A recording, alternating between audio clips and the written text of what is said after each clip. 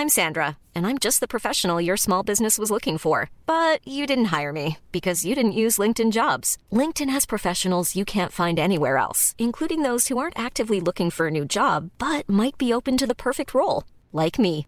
In a given month, over 70% of LinkedIn users don't visit other leading job sites. So if you're not looking on LinkedIn, you'll miss out on great candidates like Sandra. Start hiring professionals like a professional. Post your free job on linkedin.com/people today. Are you PNLP?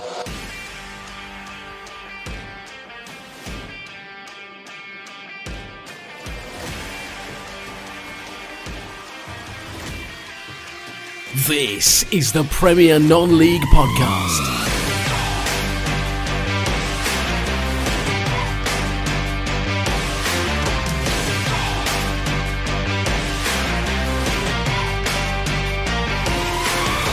Welcome back to the Premier Non-League Podcast, episode 43 on a very, very cold January day. Trevor and Chris, are you all wrapped up? Are you nice and warm? Lovely. Warm as toast. I am now, yeah. Actually, sorry, who's that in the other corner of the screen? Jesus, Pete survived man flu, guys. Can you believe it? He's here to tell the tale. Peter, Happy New Year, mate. Firstly, thank you. Did you have a nice Christmas? No, shit. What language? Well, we're not on the radio anymore. Radio shows, whatever. We don't care. We don't need to say it anymore. Idiots. Can you tell I'm like a dog with a bone sometimes? I don't let things go, Pete. You know that anyway. Yeah, I know that. Did Mandy give you lots of chicken soup and give you lots of back rubs to make you feel better? No, that's not a surprise. But you're on the mend now and you're feeling better. Yeah, I'm fine now. I've never. It beat me up. It really did beat me up. I thought I was knocking on heaven's door, to be honest. Well, we have said it, haven't we? There's this sort of fluey, coldy thing that's been going around the last couple of months. It lingered with me for about a month. It wasn't that bad. And I think, Trev, you had it for a bit, didn't you? Didn't you have a little bit of a cold for a bit? No, you. Oh, there you go. Was it Gaz? No, it was Gaz, wasn't it? Yeah, Gaz had a bit. Gaz had it. That was it. Yeah. Well, that's maybe why he's not on tonight. Maybe the man flu's taking him over again. But Gaz isn't here tonight. Guys, but you can tell I was ill though because I missed 4 Worthing games. Yeah, that's true. That's unheard of. That's true. That's true. Yeah, he's totally unheard of. Yeah, and he didn't ask if I just thought you were huffed. You're what? Huffed.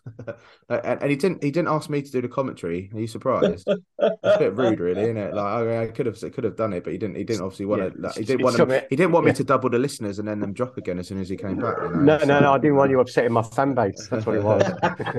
the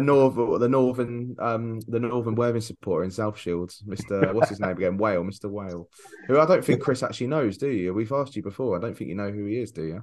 No, Mr. Who? James Whale. I've heard of him. Yeah, he's only young. He seems to listen to more Worthing games than actually South Shields games. But maybe. I've heard of him. I think he's quite opinionated. If from what I can gather, don't know of him. I don't know him, but I've heard of him. Heard of him. He's got a reputation that precedes him. Yeah. Yeah. Anyway, enough of James Whale. It's not the James Whale podcast. Anyway. We're back for episode 33, and guys, as per usual in our 43, not 33. 33. I can't even. So it's like cold outside.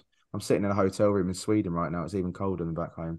It smells like IKEA meatballs and all that. Anyway, as per usual, as I said to Trev just before we came on air, it's been a busy 2 weeks again in the world of non-league. And as I'm talking about warming my cockles up with my hotel room here, there's been a lot of cockle warming needed on some of these pitches around the non-league world, hasn't there? Because, guys, there's barely been any football in the last couple of weeks. We still got loads to talk about. I mean, we managed to get through a whole year of COVID with barely any football, so we're sure we can do a couple of weeks without barely any football. But what's happening? What's going on? Seems to be worse than ever. Global warming and all that. I think it might be called the weather. Yeah, but even worse than ever. Yeah. It is. It's called winter, so it is allowed to be cold in winter.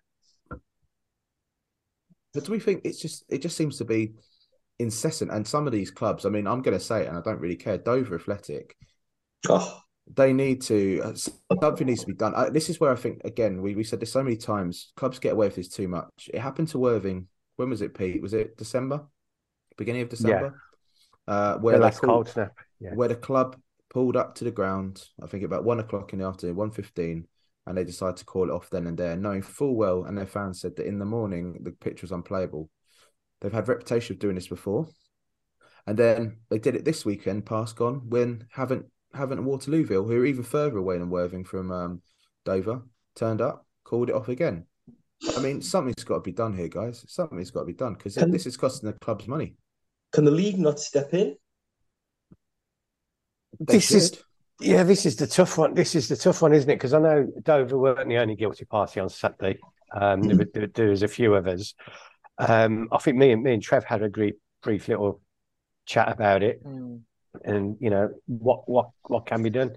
I spoke to the finance director at Worthing on Saturday, and I was talking about the postponements, and sort of saying what can be done about this. And the only thing we could come up with, and it would have to be, you'd have to look at the forecast well in advance for coach travel and everything. But if someone's got a 4G pitch compared to somebody else or whatever, maybe if you haven't already played each other, reversing the fixture just to get the game on. But you'd have to know early in the week and see a long range forecast to say, right, it's going to be minus temperatures for a week plus. Can we do something? Problem with that, Pete, is that that it's always around this time. So normally one of the fixtures has been played already. That's the issue. That's the difficult part. Yeah, if you've already had your home fixture to save you going away, but it's such a difficult one. Though. Yeah, match officials as well. Yeah, if you switch it, say for example yourselves and Chippenham at the weekend hadn't played each other, but you wanted to switch it to Woodside Road, obviously because of the 3G, 4G surface. Your match officials are probably based somewhere down that kind of way. You're then going to incur an extra charge for them coming up the other end of the country as well. So that on itself, I mean, roughly I'd like to say, and I don't like to defend Dover too much because they do get some crap and everything, but clubs have got no say. The referee makes the final decision. Doesn't matter what level you are, whether you're step 5, 1, 2, 3, or 4, or 6. The clubs can advise through the day, which is what Barnet did last week against Yeovil. The match referee decided not to come and inspect until he turned up. And point with that as well, the match official we had Tuesday night is based in Bournemouth. So, are the National League expecting a part-time referee, because they're not full-time in the National League, I don't think. Someone can correct me if I'm wrong. But they're expecting him to go up and make a pitch inspection at 3:30, 4 o'clock and then sit around for 2 or 3 hours before he's actually due to be at the home ground before it happens. It's not going to happen. But Trev, can't they get a local FA affiliated referee to come early on in the day? They can, but the match referee can still override that. This is where you get the grey areas coming in, and this is where I've said as well that they either need to come up with a list of designated officials that can travel to a pitch inspection or are in that vicinity. They undertake it. Their word is final, regardless of the match referee. Because you look at Saturday as well. Torquay got to Boreham Wood. Referee called it off at 2 o'clock. Last Tuesday, I think it was, Kings Lynn got to Brackley, and they were all inside the stadium when it was called off 50 minutes before kickoff. You just can't have it happening. It's 2023. Darlington got to Banbury on Saturday, so another one, yeah. But does it mean though that okay, at the moment as it stands, that's it? But do the Football Association, do the leagues need to get together and make a ruling that if a local referee is called in and there's sort of set guidance and steps out, the local referee is called in to make a decision at 9:30, 10 o'clock in the morning before a lot of these teams might set off, then that decision is final. Yeah. That's my point of having the list of designated officials. But at the same time, like with our situation the weekends, we thought there's no way this is going to go ahead. There's no way. No. And I think fans, being a fan, I would rather know on the Friday that they look at the forecast. Some official goes to the pitch on the Friday. Use their common sense, right? Temperatures it's going to be -4 overnight. It's going to be 4 degrees Celsius is going to be the high. That part of the pitch never gets any sunshine or whatever. It's never going to defrost. And just use a bit of common sense. Yeah, that's all. I think that's all fans ask for. It's just bloody common sense. It is, right. And I think the FA could the FA could probably just step in and provide guidance and say, right, this is acceptable. Get a local official on a Friday, have a look at it, and see if, judging by Saturday's forecast, is it going to be playable or not? And if they go, oh, it's 30, 30-70 or whatever, with the game being off, then go with the 70% that it's going to be off, not the 30% that there might be a chance it might get it on, because at least fans can make alternative arrangements and do some hours with their day rather than spending money on travel, etc., then having to get refunds for tickets. They might not be able to make the return fixture or whatever. It's just a pain in the backside for supporters. Which as well, Pete, is that you've got to think about, it's some clubs are going to lose out on money. Like we've already heard from this season, we'll touch on this a little bit later, that Worthing are cancelling all their coaches for players and supporters for the rest of the season because they make a loss. That's a different subject. But a lot of clubs, they start the journey off and they're already there and they've lost a few hundred, maybe even up to 4 figures worth of budget that won't be covered when the restructure, when the refixture happens. So these things, we've already talked last week, didn't we, Trev and Chris, about finances in football and non-league. You're seeing clubs that are on the brink. Again, another subject we'll talk about. Things like this don't help. So to really, we've had so many talks about saving the non-league game. We already know, up to the National League. I know for a fact if Worthing happened to win the playoffs or something this season went up, where they're sitting quite pretty at the moment, we'd struggle next season money-wise because you can't drink. But then you're adding these things into this as well, where clubs, there 4 semi-professional clubs in the National League, Trev? I think so, yeah. Yeah, and, they haven't got the amount of money that maybe a professional club has, which is still watching the Wrexham documentaries. Wrexham currently, where they sit, lose £1 million a year. If they go to League Two, they may make it £1 million a year. We're looking at all these different aspects of finances in non-league football. If this keeps on happening and there's no sort of structure put out by the Football Association, this could really, really start. £1,000 for a coach. What's that? That could be a couple of weeks' wages, a week's wage. In some clubs that they're not going to be able to get back. Yeah. Thus, maybe they're going to have to release a player down the line when they're in the playoff run. Maybe then, the figures, you've seen the crowds at games, Pete, we've seen it at Worthing. I think we had one Tuesday night match where we had 400 fans, which, still an all right number, but normally when we're getting 1,000 to 1,500, that's a massive drop in the takings. Yeah, it was cold that night. It was, and the result made it even colder, didn't it, I think? Is that one of the ones you missed, I think? No, I was at that one. No, you're freezing. It was cold. Is that what caused the man flu? No, it was well before Christmas, that wasn't it? No, it was.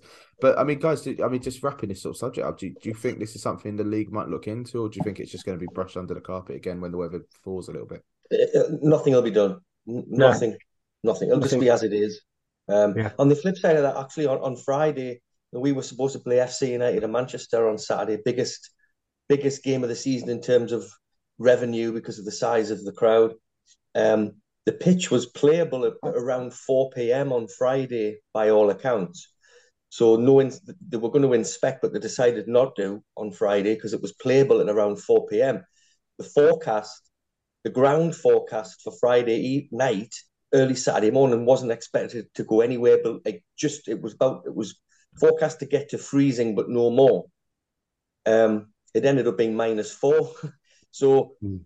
For the best will in the world, you can always get those, situations as well, where the night before the pitch is playable, and then you get this unforecasted, very heavy frost, and it was rock hard again. So look at the Liverpool-Chelsea women's game, mate. Yeah, Luminek. Wow. Slipping and sliding a bit, weren't they? Yeah. And this is a game that, people, obviously, this is not a women's football podcast, but, there's a lot of players have called out saying this is embarrassing. They're trying to attract the biggest players in the world to play in the WSL. And they're doing things like that because of FA regulations and stuff. Mm-hmm. Both managers didn't want to play. Perhaps TV as well, BBC. Mm. Yeah, putting pressure on them. It's scheduled, or the rest of it. So, get the game on. But, can I just say as well, I think the last week has brought out the worst in people on social media. Again, when you see some of the comments. In what respect? Sorry, Trevor. Over what? Like in particular? Just over the decisions. People have complained about it being called off on Friday instead of Saturday. People have been complaining when it was called off, granted, late on Saturday. I can get some of that, but Woking and Eastleigh have both moved their games against. I can't remember who Woking are at home to, but Eastleigh are at home to us, to Barnet, and they've both moved games this week from Tuesday to Wednesday, which I appreciate is an inconvenience. You know, even only moving it 24 hours. I was going to go Tuesday. I'm not going to go. Is that just for the weather? Yeah, just for the weather, to give it an extra chance. But some of the comments coming out of people, you know, I appreciate it's an inconvenience, but I'm not being funny, but we've got at Barnet, we haven't got another midweek available date until the 13th of March. That's how bad our fixture congestion is at the moment. Should we win in the FA Trophy in 2 weeks' time as well, that's another Saturday game that moves to midweek. We've still got the Woking game to fit in from Saturday, the Yeovil game from last Tuesday. If we don't play Eastleigh this Wednesday, that's going to be looking at the end of March, and we finish at the end of April. Just like have a little think, and like actually, Patrick McManus, who's manager down at Brockhurst in the Wessex League, tweeted this morning, everyone should respect a sensible decision. Time and money is precious. And he ain't wrong. Yeah. You know, some of the stuff, Twitter in particular is becoming an horrific place to be. A lot of people, it's awful. Facebook isn't so bad, but Twitter in particular is just vitriolic nastiness. Awful. Yeah, but Chris, it's the thing, they hide behind a keyboard. I don't. Yeah. People can see who I am. Yeah, well, Trev just goes up to them and nuts them at a football ground. Bush. I always tend to say that on any podcast, whether it's this one, Mariners podcast, whichever one, if I'm going to criticize, I'd like to think that I say things that I would still say to that person or that club's face. Yeah. And I would be confident with that. Some of the stuff is just, it's Chris, as we've said on here before, and you know, Pete, I know sometimes you think I give them a bit more of a hard time than they are, but I'm quite critical about some of the decisions that have been made at Worthing over the past season. I know, Pete, you've been annoyed by some of the things they've done as well, but as Pete knows, in the Sports Association, mate, we do take it to them. They don't like hearing it, and you can tell how uncomfortable they are. Like, they don't like, we've said on here before, they don't like that quite a lot of us now drink at a local social club rather than at the ground. And as I said, I think it was in the last episode, it's nothing to do with the club. I would support the club if I could. But at the end of the day, if I can buy a round for four of us, like it's often Pete, our friend Chris and Spencer, it's often four of us. And if we're buying a round, if we go to the social club, it's just over a tenner. But we go to the club and that's 20 quid. Yeah. You know, I'm not being funny in this day and age, no matter what you do, you've got to be a bit more frugal with your money. Yeah, and, at least that's constructive criticism, though. It's not like having a go and calling someone an effing whatever because they put the price up of the beer. That's taking it back to people in a sensible way. And you just look at what some people put and you think, would you really go up to a club official and actually say that to them? No, you wouldn't. Trev as well. The thing is I actually said to the bar manager at Worthing, I said, look, if you put a deal on, I'll be the first one at that bar, and I promise you that, and I will, and I'll keep my word. You know, if you put a deal on, even if it was knocking a quid off, I would still go and have a beer before at the game just to go and support the club in that respect. But they're still not doing anything. They keep saying they will be, James. You missed last meeting. Yeah, but they said this, Pete. They said this last year. And it's taken like something is being done. Yeah. Something is being done. It's good, but is it too little, too late? Because I know from talking to quite a lot of the people are starting to. It's going to be very hard to them to claw back a lot of the people that they've lost out because of lack decisions. But no, if it's done properly, it's like anything, isn't it? If it's done properly, people will come.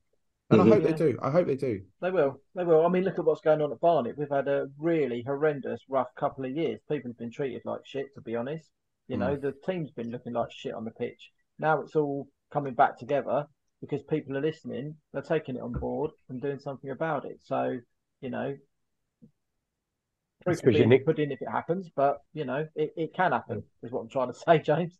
Yeah, and I hope it does because there's no one more than myself that you know how much I love the club and everything like that. There's no one more that I'd like to be able to go back and think, yeah, actually, well done, you've done something. But sometimes for me, it's a little too slow on things they could do. But hopefully, Peter, yeah, I wasn't at the last meeting due to work reasons, but hopefully something will be done soon. But Trev, talking about Barnet, let's have a little update on the National League and Barnet. How are they doing? How are they doing? We haven't played very much. How are you doing for that one game you played or something like that? How are they doing since? Well, that was a trophy win. I don't think we've played other than that. Yeah, we beat Solihull in the trophy. Got Torquay or Taunton, which turned out to be Torquay in the next round next month, which means we go Torquay twice in 2 consecutive Saturdays, which is lovely. And a spell of 5 away games in a row. I hate when that happens. Aren't Torquay bottom, struggling? Next to bottom. Crazy how they've fallen. Or a couple of spaces up. But quite ironically, I think we play them 2 weeks running. Dorking play Maidstone 2 weeks running in the trophy and the FA Cup, and FA Trophy, and I think it's Southend and Eastleigh play each other as well 2 weeks running. It's bizarre how the fixtures have worked out like that, and then the cup draws come out exactly the same. It's probably the strangest thing ever going. Or it's just something like that. There's certainly 3 sets of clubs that play each other twice in 2 weeks. Bizarre, but yeah, we haven't played other than that. We had a friendly on Saturday on the 3G against Hampton, which was just mainly getting some of the reserve boys that haven't been playing some minutes. But yeah, like last Tuesday, everyone all ready to go. Ended up with an hour or 2 in the gym upstairs instead of playing. How's our friend Marvin doing? Oh, he's the best, isn't he? I knew you might say that. Has he been playing? Yeah. He's been either starting or he's been coming off the bench, and whichever he does, he makes the impact. He's still again not there for 90 minutes, and it doesn't help having that point where we keep breaking of games as well. Where we had it in December where we didn't play for about 2.5 weeks, and then now we've not played. I think we played once since New Year's Day, I think, something like that, or twice since New Year's Day, include Bournemouth as well. So it's not easy to get momentum at the moment. So, but he's doing more than fine. Yeah, and this is the time of the season where you're sort of relying on your momentum that you've built up during the Christmas period by, quick run of games, get some points on the board, and then build on that and carry that on for the rest of the season. And every club's going to most clubs are just going to have to sort of start again, aren't they, with the amount of postponements we've had this season? Pretty much, yeah. I mean, like I said earlier, we've got fixture congestion already, and if we go even deeper into the FA Trophy, and we're the highest placed team left in the competition as well, so we expect and fancy ourselves to get, most of the way through, if not to the final. And if we do, that adds another 2 or 3 games to the midweek schedule. So somewhere we're going to have a Saturday, Tuesday, Thursday, Saturday. I can see it coming. Yeah, calm down, Trev. You're never going to win the trophy. Sorry. They got more chance than we have, Pete. I know, very true. That's more chance. I have to give him some stick. I've got to give him a stick, haven't I? Got more chance. Here he comes, wide boy. Like, talk about keyboard warriors. He's like not in person right now. He's kind of over Zoom warriors right now. Yeah. Say it to his face, Pete. Say it to his face. Yeah, because Barnet should have been relegated the other season. Here he goes. We should have been promoted. We'd have been in the National League, mate, by now if we'd been promoted. Saved by COVID, eh? It's been a quite an interesting, and other parts of the National League, Trevor. You were talking about Southend United and Scunthorpe United. They're both really on the brink. And as I said in the chat earlier, if they both get relegated, Chris and me, Sunderland, Charlton supporters, we were playing them in League One only about 3 or 4 years ago and having quite good games against them. And there's chances, if obviously we'll go on to South Shields in a bit, they get promoted, they'll be playing Scunthorpe. Worthing stick in the National South, we'll be playing Southend possibly if they're still around. Yeah, be there. But that's the question. It's crazy. What? How has it gone so wrong? Just this mismanagement. As soon as you take your finger off the pulse and you don't manage properly off the field, you will come across. That's why, a lot of clubs are where they are because they make sure that every I is dotted, every T is crossed. And you've got an owner who's perhaps playing games, just playing at football club ownership. As soon as you've got that, you're asking for trouble, aren't you? Yeah, you definitely need people who know what they're doing. You can't just buy. They're just buying clubs as hobbies. Some of these owners. Yeah, I think it's just their little toy. Yeah, and they don't care about the fan base or anything. Don't give a damn. and it's just so unfair on supporters. Well, it's happened to Bury, as we know, and they happen to Bury. Is it Macclesfield obviously, and they, as we said, the owner seems to have his heart behind it, but is it they're full time at step 4 of the National League? National system. Scunthorpe, is it 28 days they've been given by the HMRC? Yeah. 28 days, and that was about a week ago now, wasn't it? No, you've got Southend have got 42 days. And Scunthorpe? Which a week's nearly elapsed, so they're down to 35 in this week, but there's no going on for Southend, so if they haven't got the money in 42 days, they will no longer exist. And what's the same? I think was it similar? No, their winding up order got adjourned, but the 2 guys that wanted to buy have pulled out. Now, the only guy who's shown an interest is Alan Hardy, who ran Notts County into the ground, which is why they're in the National League. So, almost frying pan into the fire. Now I've got an idea. Trev, you've been a football club secretary before. Chris, Pete, we like non-league football. Premier Non-League Podcast Enterprises Limited. £1. Consortium. We can put the see you next Tuesday into Scunthorpe if you wanted to, with Pete in the board. Going back to this these ownership models and everything. Obviously, the FA have this. You've got to be a fit and proper person to own a football club. Apparently. Now we know that hasn't always. Yeah, apparently. Yeah, it's fell apart the scenes quite a few times. But when these people, instead of just doing a fit and proper person check, why don't they say to that person who's looking to buy the club, right, can you show me your 5-year model business plan? Yeah. Show me what you're going to do for the next 5 years, what you're going to put money, where you're going to invest it, etc. So they can look at that business model and they can go, right, well, that's not going to work. You need to change this, that, and the other. They've got experts in the FA, haven't they? So I know we're trying to put a comedy night on at Worthing, but I didn't want you to be the headliner. Jesus. But yeah, surely someone should be able to say to him, give you a 5-year business plan, and if there's faults with it, they rectify it, but they make sure the club is going to be self-sustainable within 5 years. Instead of people just buying it as a hobby or something like that. Because as I say, it's just unfair to the fans, to be honest. It'd be interesting to know how many years they do have to put forward. I bet it's probably not more than 3, would be my guess. And it'd be quite easy to go, yeah, we can have the money from this. We plan to do this. We plan to do that. That's going to raise that. If you look at the statements coming out of Southend from Ron Martin, the one before they went to court before this time, it was, if we get this, then that covers that, and if we get promotion to this, that writes off 1.4 million of that.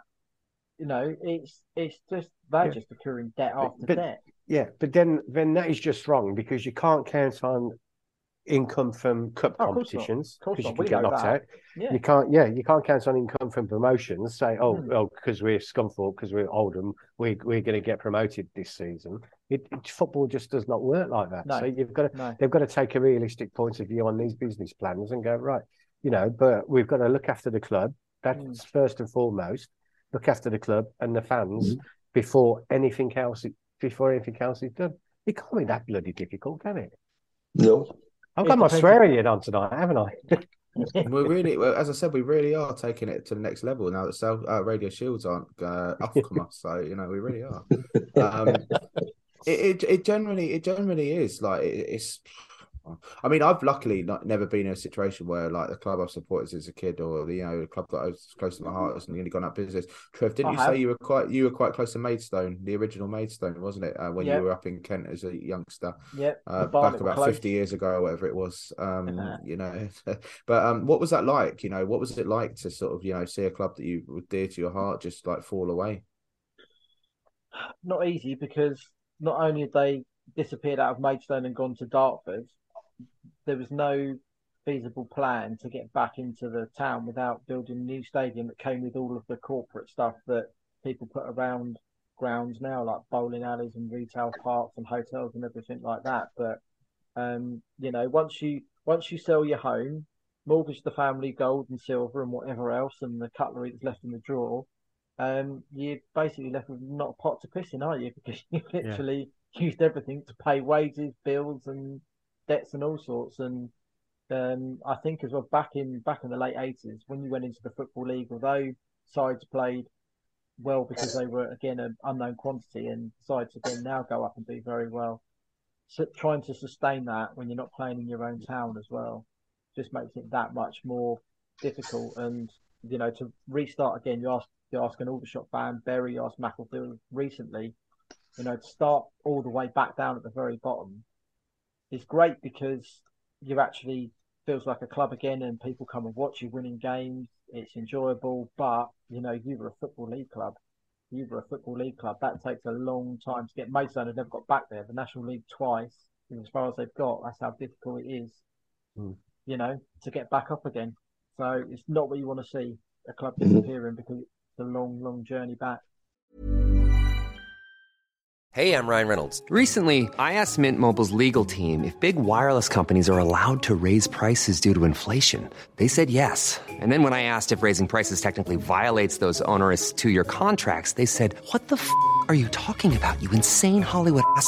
So to recap, we're cutting the price of Mint Unlimited from $30 a month to just $15 a month. Give it a try at mintmobile.com/switch. $45 up front for 3 months plus taxes and fees. Promo rate for new customers for limited time. Unlimited more than 40 gigabytes per month. Slows full terms at mintmobile.com. Hey there, it's Michelle Norris. I'm host of a podcast called Your Mama's Kitchen. When I travel, I'm usually looking for a way to find a taste of home when I'm not at home. And one of the things I love to do when I am at home is entertain. And Airbnb allows me to do that. When I was in California recently, I rented a house that had a great kitchen. And when we were sitting around the table, we were all thinking, we're in someone else's house. Someone could be in all of our homes as well. If you have a home, but you're not always at home, you have an Airbnb. Your home might be worth more than you think. Find out how much at airbnb.com/host. And Trevor, talking about Mason as we're on the subject, Manchit Group, the sponsor of their shirt and one of the stands, have currently pulled out of an investment. Sorry, Trevor, you look like you're having a seizure on the screen again. It's gone a bit weird, isn't it, again? Wow. Yeah. Yeah, let me stop the video. So, that is strange. There we go. I'm back. Hey, hello. Right, he's had finished having a seizure. Don't like that again. I had to deal with it. I was on that train up to United the other week, and that woman had a epileptic fit. And me being first aid trained, I was like, brilliant. I'm only having a couple of beers on the train. I've now got to go and bloody do some first aid stuff. But anyway, Trevor's all right. Manchit Group pulling out the investment. We read the statement. It's just popped up this evening. Can't really work out what's going on, but you think it could be maybe over some sort of controlling stake or percentage of the club or something, do you think? Yeah, maybe. I mean, it still sounds quite positive that they're staying to do whatever they're doing already, but I think sponsoring the main stand and the team as well, but not put anything extra. I think the interesting point I took from it, though, was they're still going to finance back in George Elokobi, who's a caretaker manager at the moment, to try and get themselves out of the relegation trouble. So I'll be interested to see how they're going to finance that without the extra investment that they were hoping to get from Alan Manchett. Yeah, it's Do you think? I mean, they're struggling in the National League. It's not going to go the same way as it did before, is it? Do you think? No, they've always, I think, sustained themselves. I think they're one of the few clubs that's either got very minimal debt or they do actually turn a very small profit. But the problem, of course, if you jump up that one level is competing with everyone else. And as we've said before, all through the season, there's probably 3 or 4 tranches of wage budgets within that division. I had Maidstone to finish 5th from bottom just to stay up last year, but that was banking on the part-timers of Willstone and Maidenhead falling through the door this year. And they don't look like either of those sides are going to do it. So they played more games than everyone else. They played 28. No one else has played more than 27. And they're firmly in that bottom 4. So the sides around them start winning games. They look like they're going to have a quick, swift return to the National League South. I wouldn't mind playing them again next season. I missed the game, the FA Trophy game, which apparently was, scoreline flattered them a little bit. It'd be interesting to see if who's going to be there next season. Still got a few games to go, but anyway, guys, can we get a little drum roll, please? No, just me. Chris, South Shield's going to get promoted at the end of the season. Yes. Because you played like one game and that's it since we last spoke. Or have you even played a game since we last spoke? Yeah, played one game, lost 1-0. But he's still positive. Yeah, it was just a scruffy game. Very, very windy, bad rain, bad pitch. And it was a scruffy game, 0-0 all over it, and then they got a penalty, a scruffy penalty, and that was it. Really, we missed a couple of chances, but neither side were really good on the day. But definitely going to get promoted. There's no doubt in my mind. But what marred the day, the away day at Guiseley, was the fact that our supporters coach got bricked by some of the local Guiseley boo boys after the game. You said that. Pause you there, Chris. A second. Was Guiseley the one that peed in the bottle? Yeah. There you go. Yeah. And there's also been, I believe, some racism involved somewhere this season. The team bus, the Shields team bus, needed a police escort away from the ground because those young lads were ready with their bricks again. Guiseley say they're not supporters, but they were in the ground. So what are they if they're not? But no, Shields are going to get promoted. We've just, signed a new midfielder today. You're like him. Yeah. Addy. Whoa. They're always the ones with the hard names to pronounce, aren't they? Yeah. Well, it's quite Pete had easy. to pronounce it. What is it, Pete? It's quite easy. Come on, Pete. So, hold on. It's that easy. He's got to trying to find it because he's got to go. Yeah, and you finally got rid of Hooper. Addy Shikumbi. That's it. Addy Shikumbi. Yeah, we've signed Addy Shikumbi. We've finally got rid of Hooper. Where did he go? Gloucester. So, welcome to Gloucester. But it needed a payoff. We needed to buy him out of his not buy him out of his contract. We made him an offer to mutually agree to terminate his contract. Just a completely morally vacuous individual. Just nothing there. Just awful individual. How he has literally stolen a living out of football. Just stolen a living. He's got so much ability, and when he wants to play, he can play.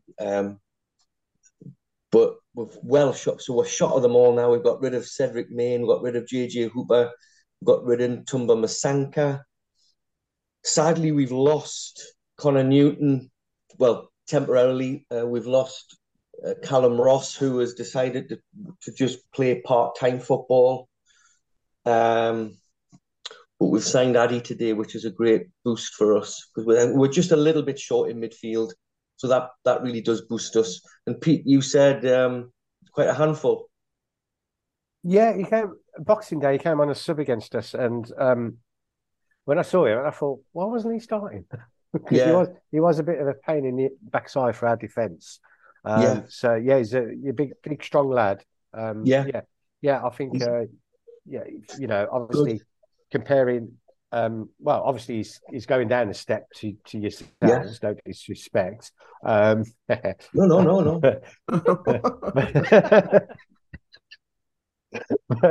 But yeah, not for long. I think but not for long. No, not for long. Oh, here he goes. Big man talk.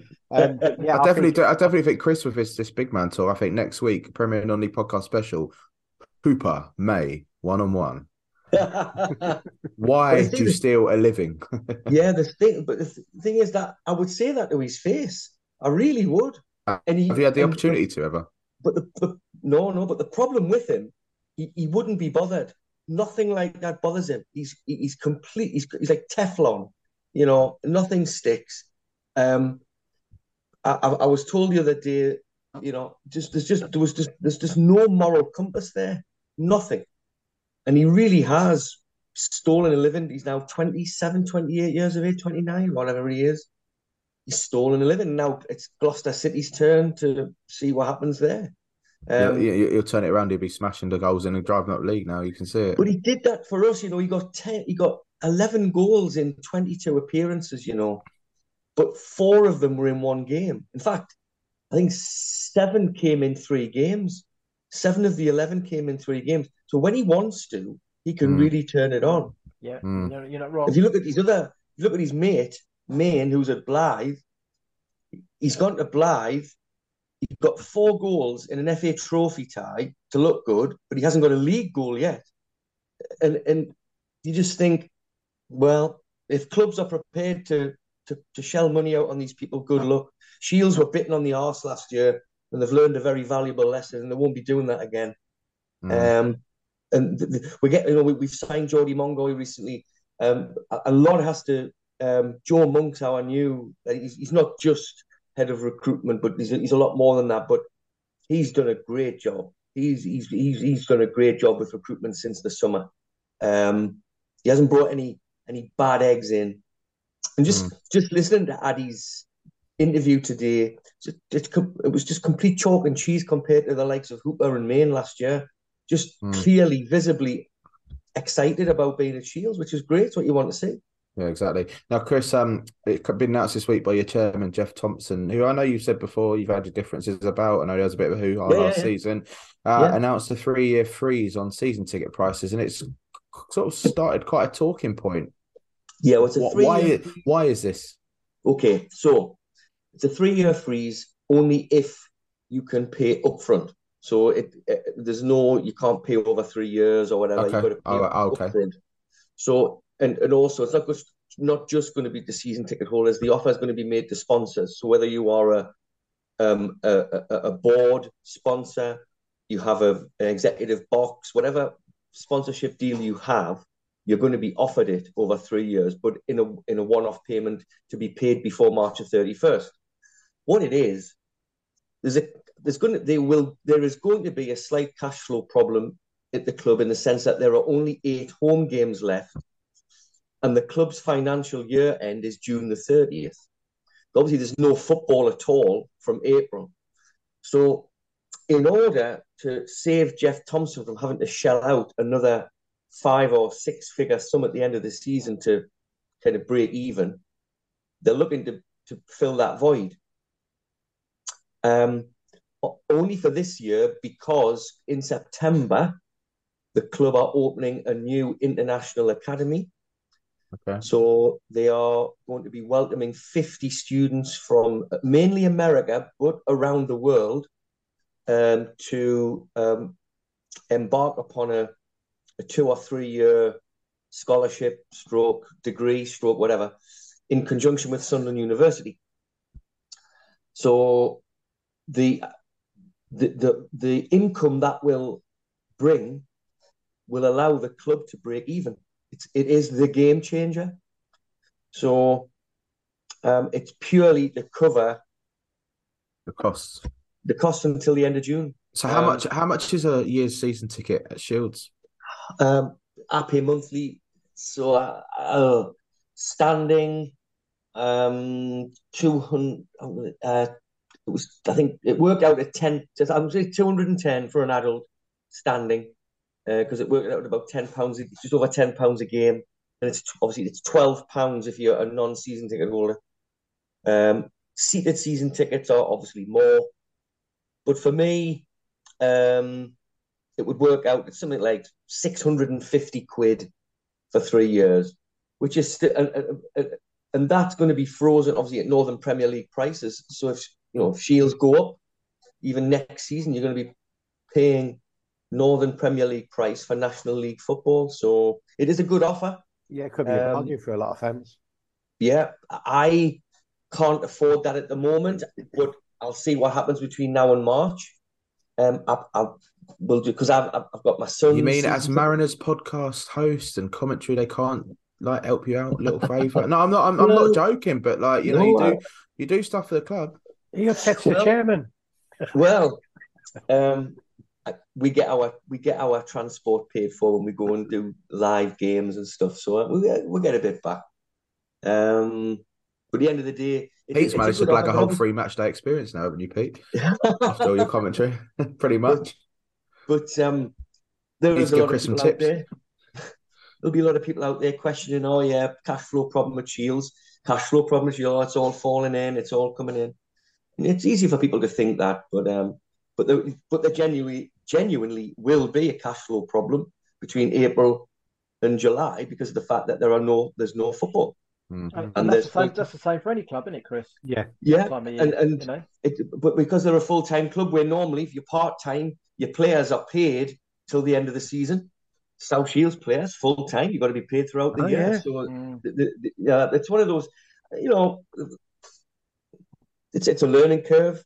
I still believe in heart of hearts that it was early to go. Yeah, you said that all along. Yeah, but the decision was made, and we are where we are.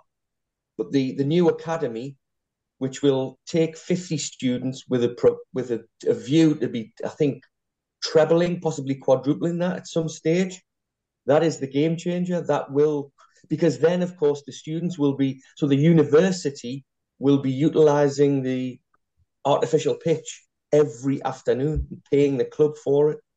So they'll be paying for the coaching and everything. So it's a game changer in terms of income. So it's purely to cover between April and end of June. That's all. Right. Chris, when this new academy comes into that, are you going to have to do a few language courses and have your podcast translated into Chinese and Swedish and Portuguese? Ni hao, Hawaii, man. I'd like to think the Americans would be able to understand our brand of English. And if the Scandinavians are normally better English than us. So just go to IKEA and start translating stuff, eh? But obviously it's opened a few eyes and raised a few eyebrows, and understandably so. People now questioning things, but if they look more of that keyboard stuff you were saying, but you've got to understand the context. And I did an interview with Jeff before the announcement was made, and we put it out as a podcast special. It's only 18 to 20 minutes long, but Jeff gives the full context of it all. But a lot of supporters haven't listened to it, and they've just seen it and thought, "Oh, here we go." But if they listen to it, you get the right kind of context. It's not ideal, of course. It's not something you want to hear. But of course, Newcastle did something similar. Ronnie took out a 3 or 4 year deal with his ticket at Newcastle, and not because they were in financial difficulty. It was just an offer that was made, and they took it up. Clubs do it. That's fair play. That's fair play.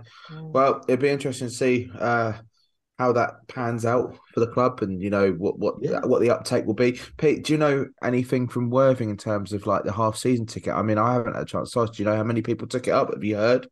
Not many. That's all I heard. I don't think. Again, it was one of those things that weren't promoted that greatly. Yeah, but I don't think half season tickets don't work that much anyway. No, I think they do. I think they do. They allowed me to buy one for my son, who doesn't. It's pointless getting him a season ticket because of his cricket commitments, but I could get him a half season ticket where you'd only miss one game. So It worked out good. I'm not sure on the uptake at Shields, but it was well advertised. We did a few special events in the lead up to Christmas, special Friday deals where fans could go in and buy a special bag full of goodies for 25 quid. I did. And in one of those bags was a season ticket, and really? I got a voucher. I got a voucher for 3 games. I got 25% off all my food and drink.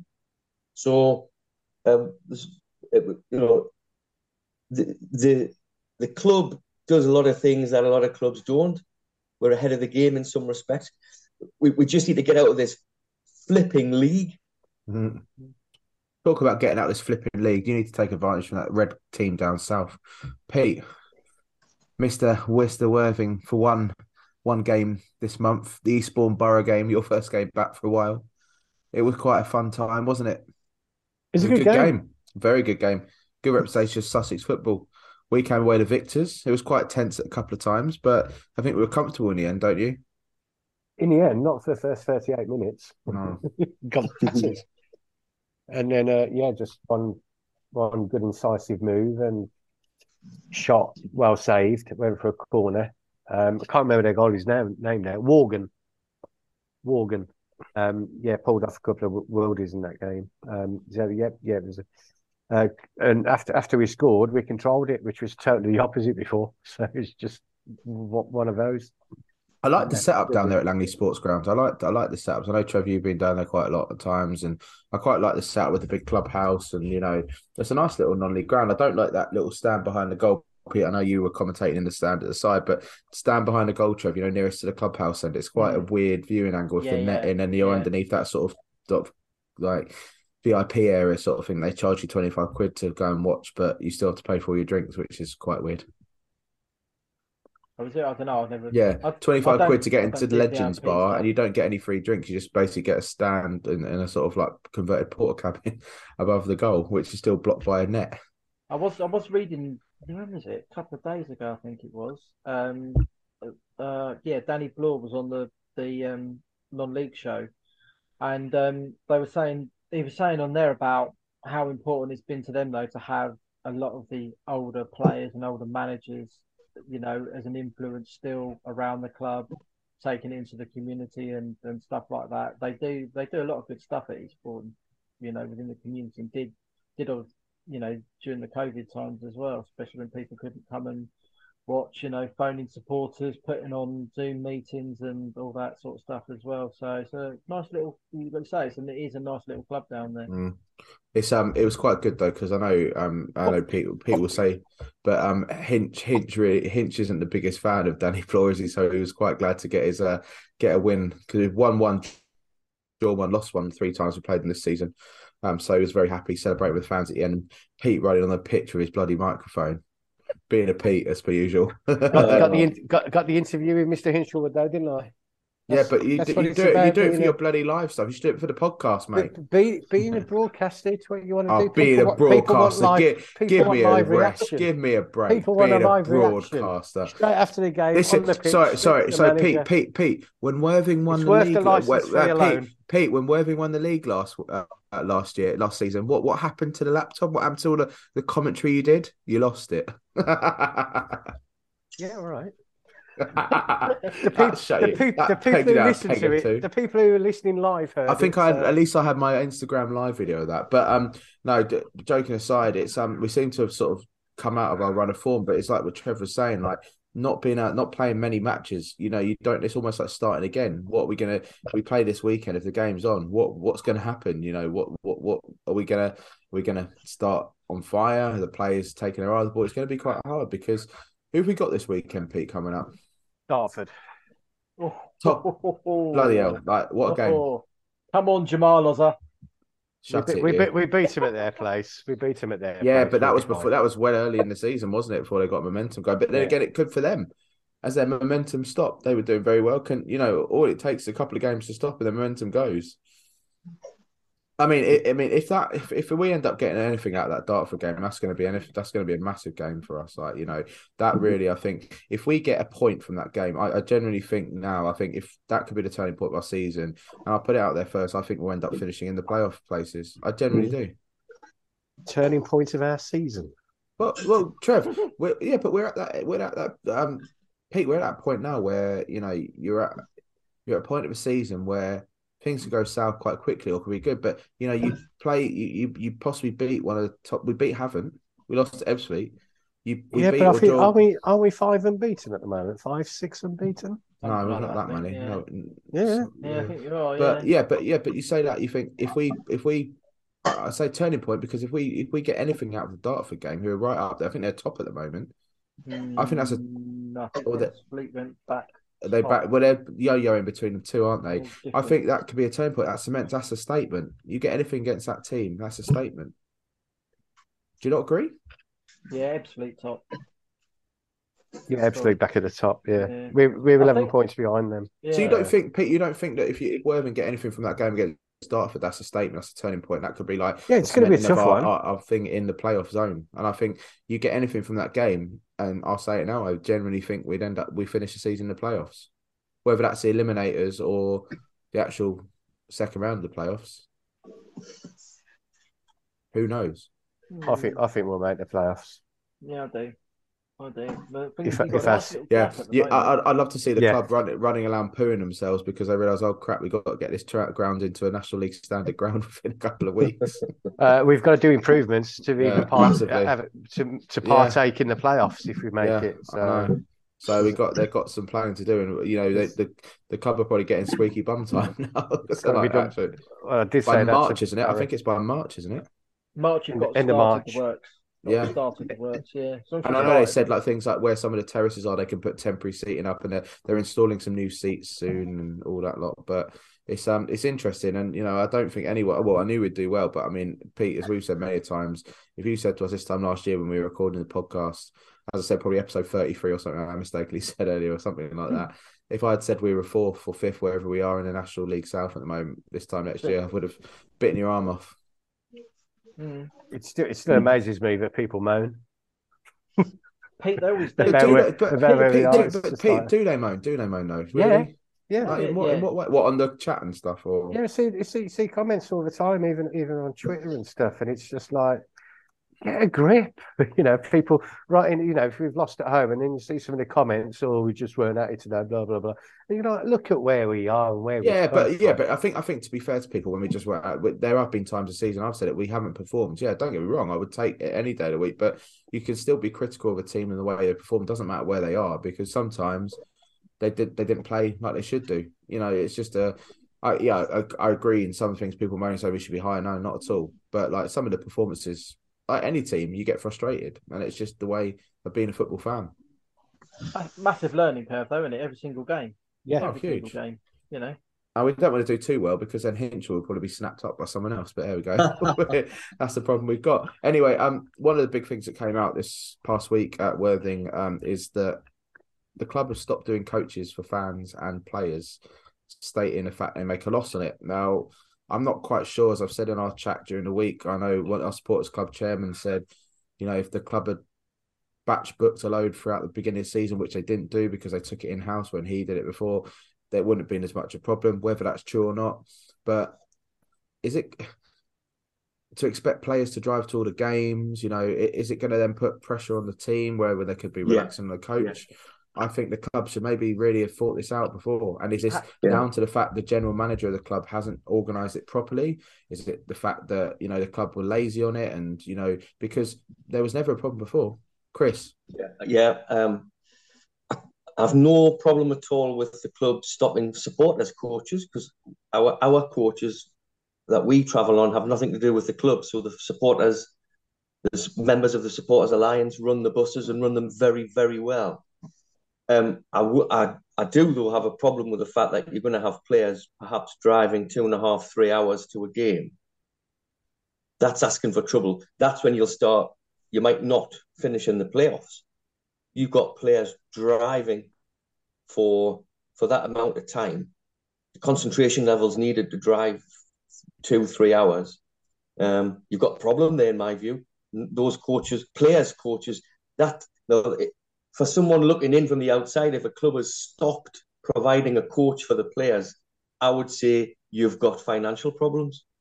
That would be a worry, and I know you know more than me, and it might, but to expect players in the National League South to drive to games is a bit of a worry from an outsider looking in, anyway. Have they had a coach to every single away game you play? Not everyone. Some of the local ones they don't do, but most, I'd say about 75% of the games, 80% of the games. How far going out would you say would they have got the players to drive? Like maybe games like Hampton, the sort of London games. Dulwich, I think possibly there wasn't a coach at Dulwich. Definitely wasn't a coach at Dulwich. Haven't you'd expect, in Eastbourne, that is standard. But this is something that should have been budgeted and sorted at the beginning of the season. There should have been a sponsorship agreement put in place with Worthing coaches, who I think there have been before. But apparently, Gary, who's the Supporters Club chairman, and he said it in the sort of Supporters Association meetings, that he said that at the beginning of the season, because he used to organise it himself, he said all you needed to do, what he used to do, is block book, sort of say these are all our fixtures.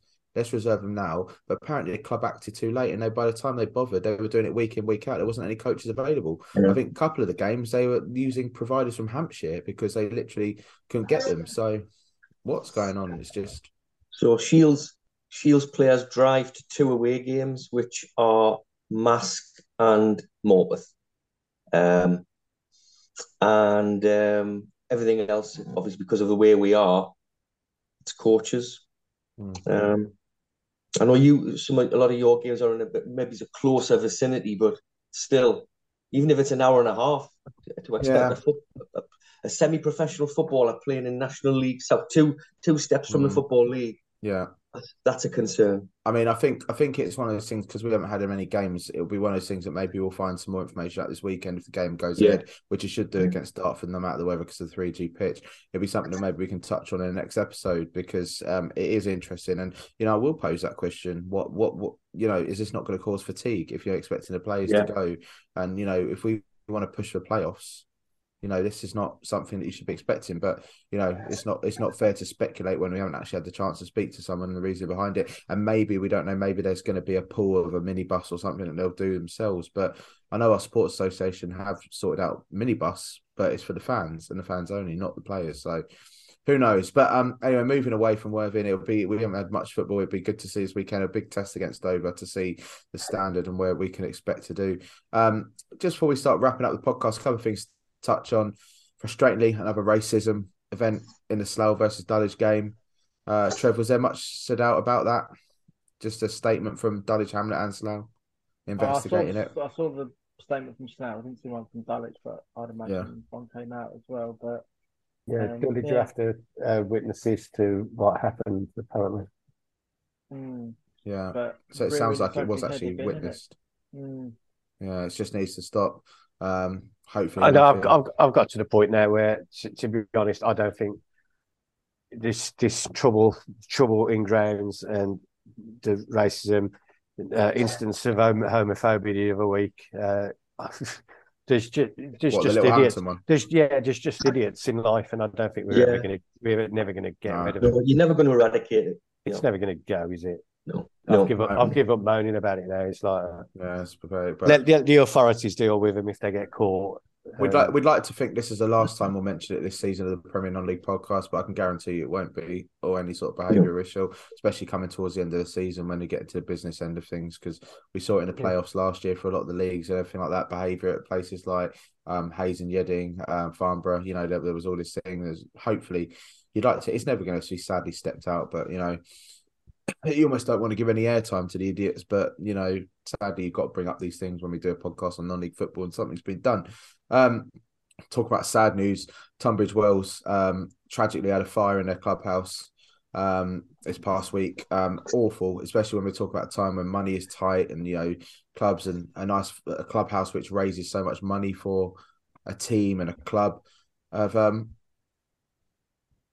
literally up in flames. And there is a crowdfunder going on for it. So if you want to search it, I think I retweeted it at the PNLP Twitter this week. But it's awful. Trev, you know that club quite well, don't you? Yeah. My brother played there. My dad did program and a few other bits and pieces. Club shop over the years until he died. Was it an old building? Was it like the one that burnt down? Was it quite old? It's been up quite a while, but they did a load of work over the summer, redoing the floor, the bar, making the bar bigger and everything like that.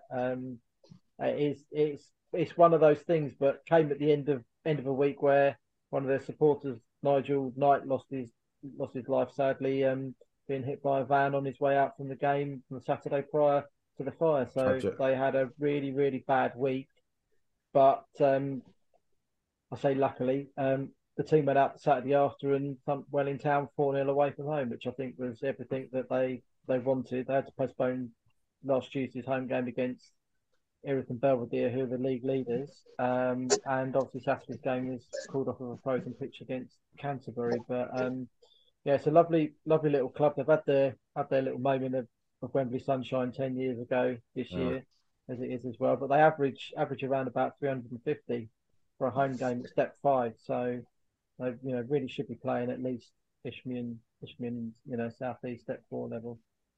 And hopefully the crowdfunder raises some money for the clubhouse, because we did talk, and Trev, you mentioned when you were at the Lancing game they've started doing a crowdfunder then to help with the rebuild. At the moment, Tunbridge Wells FC, they've only raised £767 out of a £10,000 target. If anyone's listening to this podcast, just search Tunbridge Wells FC crowdfunder on Google. It is in the Twitter, and just donate what you can. I know times are hard, but help a non-league club. If you could spare a couple of quid, price of a pint, have one less pint this weekend or something. Just chuck a £5 on it or something like that. If you can do it, that'd be fantastic. Pete, obviously, he's in shock there. I mean, he can't go without his beer. It's just tragic. And, Lancing, obviously, using the money to... We had last week episode. What club was it again we were saying that were looking at crowdfunding? Oh, was it Nuneaton Borough, was it? Yeah, something like that. I think someone up in the Midlands area, and they were sort of... Mm-hmm. But I think one last thing to leave it on, guys, as we wrap this up is Aylesford Town Council are trying to evict their own football club from... What is that about? Trevor, since the 1800s, I think. And what is it, housing? They want to build on it or something, probably? More than something like that. But crazy, isn't it? They're trying to kick their own team out from the town.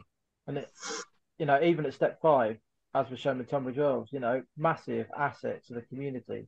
South Shields, Worthing, Barnet, not quite so much because we're not in Barnet, but every football club's got a history, and most of them are very, very long histories as well. Been around longer than half the people on the town council committee. That's pathetic. They need to get a grip. But don't forget, not 10 years ago, a slightly different scenario, but it wasn't the council-owned ground, but not 10 years ago, South Shields having to play 25 miles away in Peterlee. So it's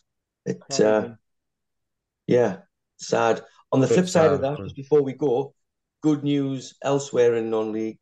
I've seen news that Droylsden may well be making a comeback, which will be great for non-league football. Droylsden have a very rich history, former National League club back in the day. Looks like they may well be on the way back, which would be great news because it's a great club. I went there with South Shields a few years ago. Lovely club, a really decent ground as well. So that on the flip side of bad news, we've had good news there, which is great to hear. Yeah, it's always good. It's always good, Chris. And anything else, guys, before we wrap up this broadcast of episode 43? Pete, you haven't been on for donkeys, so have you got any Pete's Corner or something like that, whatever it's called? No, you got no shout-outs. You've had a few weeks to think of some. Bloody hell. Chris has just done the main one.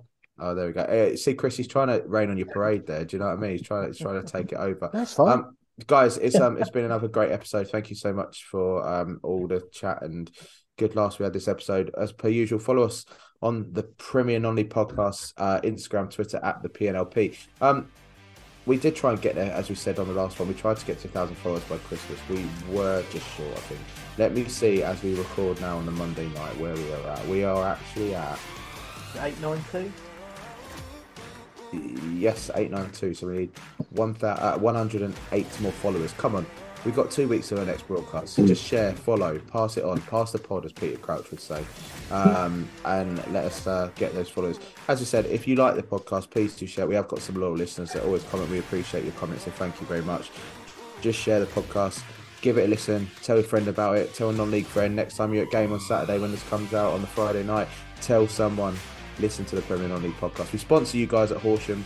Hopefully some news about some Horsham live event might be coming soon if they get their bum into gear, Trev. But we'll wait and see. But anyway, from us all at the Premier Non-League Podcast, myself, James, Trev, Pete and Chris, good night from us all, guys. Good night. Good night. Seeing you. Good night. Good night.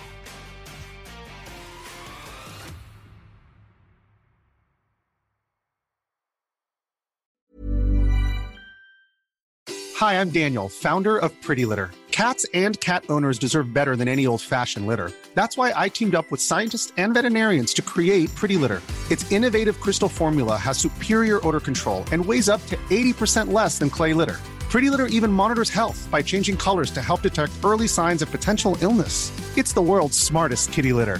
Go to prettylitter.com and use code ACAST for 20% off your first order and a free cat toy. Terms and conditions apply. See site for details.